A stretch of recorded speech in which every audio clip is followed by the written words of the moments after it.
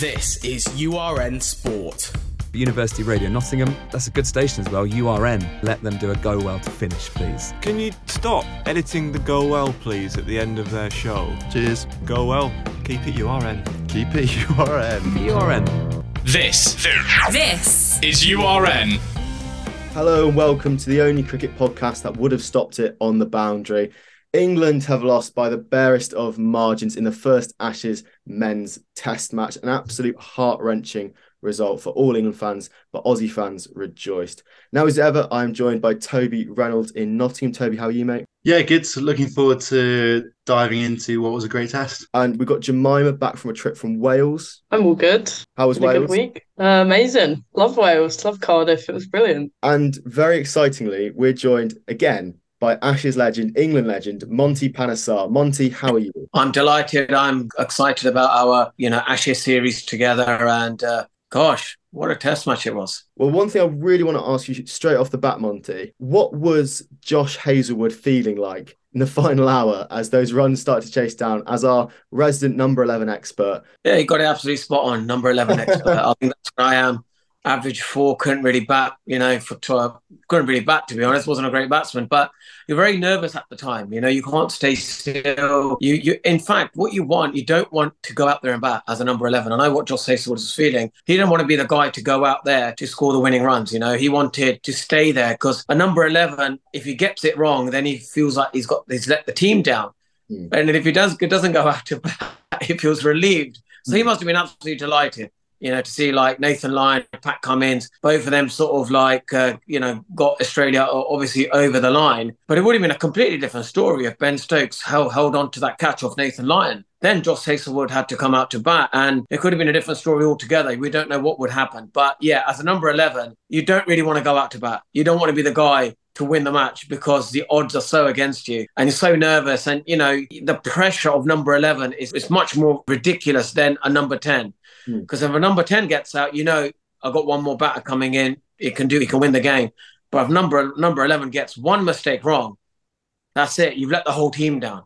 And that's why, as a number 11, the pressure's massive. You've done yourself down a bit saying you can bat. Monty, you're by far the best batsman on this podcast. We will always remember Cardiff 2009. But as one of England's great bowlers of the past 20 years, what do you think went wrong for England on that final day? Well, look, I think Moeen Ali was a big miss. He got obviously, Travis head out. He bowled a magic ball. But I think that in between of bowling, Joe Root, bringing in Moeen Ali, that if Ben Stokes had that option where in his mind, he didn't have the doubt of, Moeen Ali is fully fit. Yeah, I can get a couple of overs in from, Joe Root, bring in Moeen Ali, swap and change from one end and get the seamers from the other. I reckon England probably would have gone over the line. But, you got to feel sorry for the guy because his bowling and his mindset's conditioned for 4 overs only. He in the IPL, he bowled 26 overs. That's probably in one day how many he bowled in the test match. So he wasn't, his fingers, his body, mentally to be conditioned. I think he did a fantastic job to, not playing first-class cricket for 2 years and just jumping straight into it. But like Nathan Lyon said, it's like an opera singer without the vocal cords in front of the royal family at the Royal Opera House and you can't sing properly. It's just like that. You just don't want to hide in a corner, and you feel like the team down. But he hasn't. He's just, he's helping England out because there's no spinners coming through the system. How big a miss do you think Jack Leach was? Do you think if England had Jack Leach, obviously, who's bowled a huge number of overs in Test cricket this last year, under Stokes, do you think England would have had a much better chance of winning this test match? Yeah, it's a great question. With Jack Leach, coming round the wicket, over the wicket, like we saw with Nathan Lyon. So like Nathan Lyon put his self-ego, self-pride aside and said, right, this is the way England are going to play. I'm going to have deep fielders. And what I'm going to do is I'm going to wait for England to make a mistake. You look at Joe Root, he got stumped first time in his career and, first time in his illustrious career. And that was because in the England camp, they're telling him to go be positive, go out and just play your shots. In the end, you kind of think to yourself, Jack Leach, how much was he be missed? Ben Stokes enjoyed getting the best out of Jack Leach. That was probably one of his favourite aspects of being a captain. And I think he desperately missed him because he would have enjoyed trying to get Jack Leach a wicket by setting extravagant fields. And then, he would have got him a wicket like that. So, yeah, he was hugely missed. Who will replace Moeen Ali for the Lord's Test, do you reckon? Well, I think Will Jacks is a honest replacement. I think Will Jacks is a guy who's a like-for-like replacement, bats really well, does, in one-day cricket, does extremely well for Surrey. I saw him bowl against Kent, and I think he took 3 for 28 in 4 overs. Lovely bowling, changes of pace is good. It's got a good trajectory. And that is, when you say, well, if we want a like-for-like replacement, there we go with Will Jacks. But they may just stick with Joe Root. Joe Root bowled, I think, 20 or 22 overs for 48 runs. I think, 58 runs, and he went at 2 and over. They may just think, you know what, Joe Root's doing a good job. We may not need a specialist spinner. The specialist spinners coming through the system are probably not good enough to be better than Joe Root. If they want someone, the ball turning away, then maybe they go with Liam Dawson. He's a guy that they talk about. They want a guy who can bat. That's what they like. When they want a specialist spinner, they want a specialist spinner who can bat a little bit as well. And so they got a few options, but it all depends on the finger. It depends on this index finger. If that gets healed in the next 10 days, then I think they'll stick with Moeen Ali. It's so interesting to see what could happen to Moeen Ali. On a sort of similar note, Johnny Bairstow had a tough time behind the stumps with the gloves. I want to hear everyone's opinions on this. Will we see folks back in the team for the Lord's Test match? We'll go to Monty first. Well, I will go with Johnny Bairstow's runs over his stumpings and dismissals. Let's be honest, I know, he would have taken them, but over the course of the Test series, you want Johnny Bairstow, the run making machine, the cricketer at number 7. He's just a bit more, he has a bit more something to give. Like, I know everyone talks about Ben Foakes, England, do they need a specialist wicketkeeper at this given time with all the sort of dismissals that were missed? Hindsight was a great thing, but I think it was Ben Stokes' captaincy that always got Australia back in the door. If Ben Stokes was a bit more ruthless, then maybe Australia wouldn't have been in a position to win the game. Overall, I will go for the runs of Johnny Bairstow than the fine keeping of Ben Foakes. Now, Toby has been very outspoken against Johnny Bairstow in the past. Toby, I'd love to hear your opinions on this. Who will be behind the gloves at the end of the series? I think I have to kind of agree with Monty. I think Bairstow will, barring any injuries, I think Bairstow will be keeping at the end of the series. I think the only chance folks has of getting back in is if one of the other top 6 either gets dropped or injured, allowing sort of Bairstow to maybe slide up one to bat at number 5 or 6. And folks can then come in as a keeper at 7. So say, I don't know, Ben Duckett or Zach Crawley get dropped and someone else comes, like Stokes goes to open, or they slide everyone up one in the order, so Pope opens, Root at 3, whatever it might be. I think that's the only chance folks really has of getting back in. And I think it is the classic Bazball, Ben Stokes kind of move to stay positive and back Bairstow as well, because I think you also can't underestimate how much the form of keeping comes into it. With Bairstow not having kept in sort of any sort of Test match, any first class cricket for so long and so consistently. He's obviously injured for a whole year. It will take time for him to come back into it. He kept a couple of times to Yorkshire at the beginning of the summer. But before that and before the Ireland Test match and this Test match, he hadn't kept or played cricket even in a year. So I think it will come with it, and you have to kind of wait and see how it goes. But if he keeps missing these stumpings, there will be a lot of talk about it. Maybe a lot of people will be calling for Bairstow to go. However, I think if Bairstow can keep making runs, then I'm happy for them to stick with him as well. Jemima, who would you go for the next Test? You're now England's main selector. Is it Foakes? Is it Bairstow? I'd probably keep it with Bairstow, mainly because, as you said, as Toby said, you have to stay positive, and I think that's the whole Bazball kind of style, to stay positive and back their selecting. Whereas Foakes is a great wicket keeper, but I don't know, Bairstow's the better batsman, and I feel like we need a batsman more than a specialist. Monty, the declaration in Bazball has been one of the major topics from day one of the Test match. Toby's shaking his head. I'd love to hear your professional opinion on this. Was the declaration right, or was it wrong? I think it was right for Brendan McCullum and Ben Stokes. They want to play entertaining cricket. They want to entertain the fans, and they're achieving that. Whenever I'm in a pub or walking down the streets of London, meeting cricket fans, all they ask about is Ben Stokes' captaincy. The declaration, the field positions, the umbrella field setting of, Ollie Robinson, the spinner, just behind the bowler's arm. He's got a deep mid-off, and you can see it. I never used to have that. So that's the kind of stuff people are talking about, which is great. Initially, it sounds great. Play entertaining cricket, be great. But if you play entertaining cricket and lose the Ashes, is it really good? I think the English fans will get frustrated with that. They will think, no, 390, everyone's thinking, oh, Joe Root's going to get him to 450, close to 500, bat Australia out of the game. Australia can't win this game. Only England can. Looking back at it now, I think Ben Stokes will probably continue to do that because that's his style of captaincy. But if it doesn't get the results, I think quickly the fans will turn. Toby, the media has brought a lot of attention to this declaration. It's the second time England have declared and lost in 3 test matches. Will we ever see Ben Stokes declare again? I think he'll inevitably declare in the next match and the match after. No, I think no matter what, he's going to keep declaring. It was obviously extremely positive and optimistic, although I was jokingly shaking my head earlier. I kind of agree with it. I think the bigger problem England faced was actually their second innings when they were batting.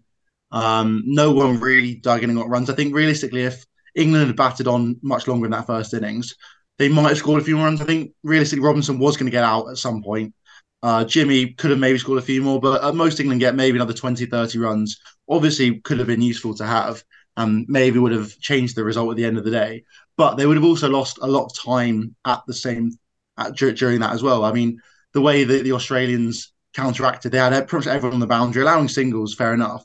But it meant it would have taken quite a few overs for England to really build up that lead, because Root isn't going to go in there and hit 6 after 6 after 6 and just increase the rate significantly. Whereas I felt like by allowing themselves 2 goes at the new ball, sort of 4 or 5 overs before the close of the play, and then actually what I think is quite interesting is the ball was, in my opinion, was best off with the swing bowling and seam bowling, looked most dangerous, sort of 10 to 15 overs in. So they almost allowed themselves 5 overs before the close of play, then 5 overs with brand new batsmen, and then the ball actually got towards its peak and started to move around a lot more when Warner managed to get out, when he got Labuschagne first ball.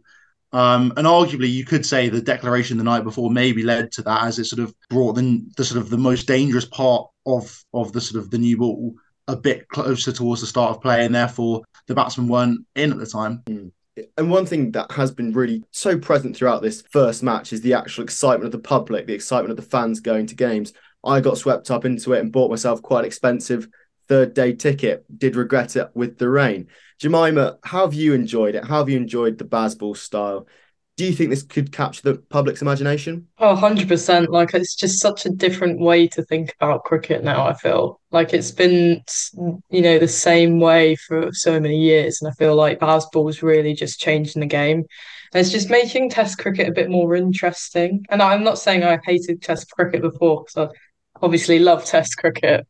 But, for public and people that aren't as dedicated fans, like, it's just going to be way more interesting for them. And I feel like it's really just getting public involved. And they were missing out before, but it's, getting them into the game, watching cricket. That's mainly the best thing, really. Monty, I want to hear your thoughts on this. We've been very negative on England, but Australia did play quite well. Who would be your man of the match? Would it be Khawaja? Well, I probably, I think Khawaja makes sense, the way he batted. I probably would have gone for Nathan Lyon, to be honest.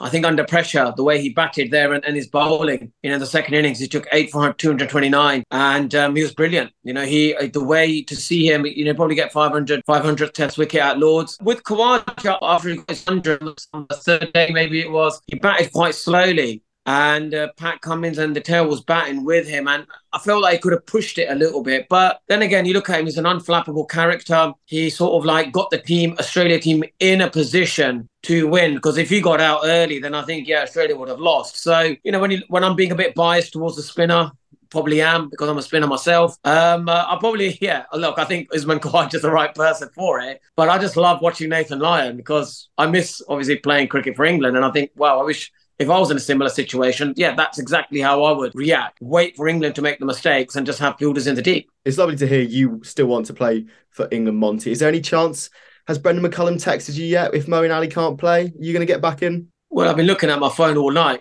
And I haven't got that. I've got Rob Q on speed dial, so hopefully, he'll just like message me and say, "Look, Monty, Ashes ? And I'll say, "Yes, please." I won't even laugh. I won't say LOL. I'll go, yes, please. I'm there. Well, we'd love to have you back on the Lord's turf. And let's focus a little bit on Lord's now. Predictions for the next test match. Monty, who's going to win and who's going to stand out? Well, I think for me, it depends how England play this one. If they play the same situation like they have done, where they're like, always letting Australia back in the game. They let them back in the game with the declaration. Then they let them back in the game with the batting that they did. They were on top. They could have just knocked it around, dropped down a gear, and then went, sixth gear later on. They kept on going all the time. And Brendan McCullum now saying, I want England to go even harder. That I hope they don't fall into the trap of becoming entertainers and the Ashes become like an exhibition for this England side, because they're so consumed in becoming the entertainers of Test cricket and not worrying about the result. They're more interested in the talking points of, oh, wow, they've declared. Oh, look at the field setting. Oh, look what they're doing now. While Australia just react to their entertaining sort of element of cricket and then end up winning again. Do you know what I mean? And I think if anything, I think Australia have warmed up. They played the warm-up game against India, so they were much more ready. And I think England were probably warming up in this test match. So I think at Lord's, if anything, if England can not make the same mistakes like they have done, any given time where they try to bring Australia back in the game, they just put their foot on it. If they keep going hard and it goes against them and they say, guys, this is the way we play, and they lose again, then I think there'll be huge question marks over, guys, are you taking the Ashes seriously? Or is this just become a bit of a entertainment factor and a mockery of, guys, look, we're just trying to entertain the fans. It doesn't matter if we win or lose. And they've openly said it. They said, if we entertain the fans and lose the test match, we don't mind. I just hope that's not the case in that camp. I hope they sort of think, guys, let's entertain it, but let's find a way of winning as well. There's sort of parallels between Kevin Keegan's entertaining Newcastle side I'm seeing, just going for it, and not really focusing on the defence. Toby, predictions for Lords. Can England make it 1-1 or will Australia double their lead? I think they definitely can draw it back very easily. They played well, I thought, England, but looking back at last summer, there's another couple gears they could easily go to. I think there's a couple key questions, really. The first one is the selection at Lords.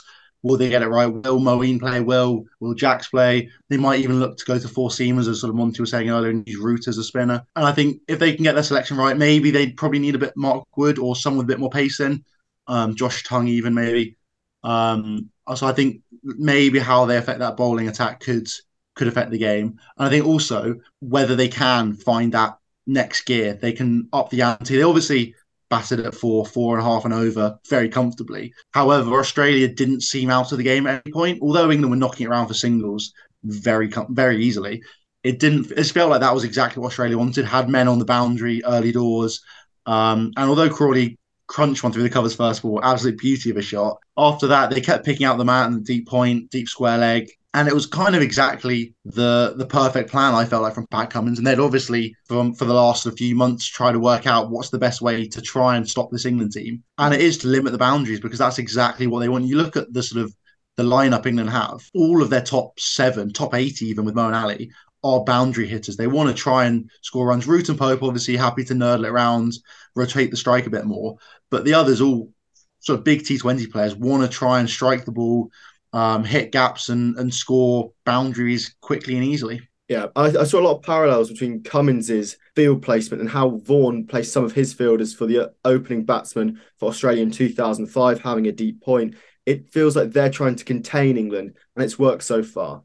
Well, that pretty much wraps up, but there is something quite exciting going on in Nottingham. Both Jemima and Toby are going to the Women's Ashes in Trent Bridge. We'll have a full review of that later in the week. Jemima, how excited are you for a full test match at Trent Bridge? I'm so excited. I mean, I love Trent Bridge as a ground anyway, and it's just, I think the selection for the women's team is really good as well. So I think it's going to be a good test match, I think. It started off well. I personally think it started off well, but, see how it goes. You need to look after Toby at Trent Bridge, because we know what he gets like during a full day of cricket. Monty, thank you so much for coming on. Jemima and Toby, also, thank you so much. This has been Sticky Wickets, and we end it, as always, with a big go well. And Toby says, cheers. This is URN Sport. University Radio Nottingham, that's a good station as well, URN. Let them do a go well to finish, please. Can you stop editing the go well, please, at the end of their show? Cheers. Go well. Keep it URN. Keep it URN. URN. This This is URN.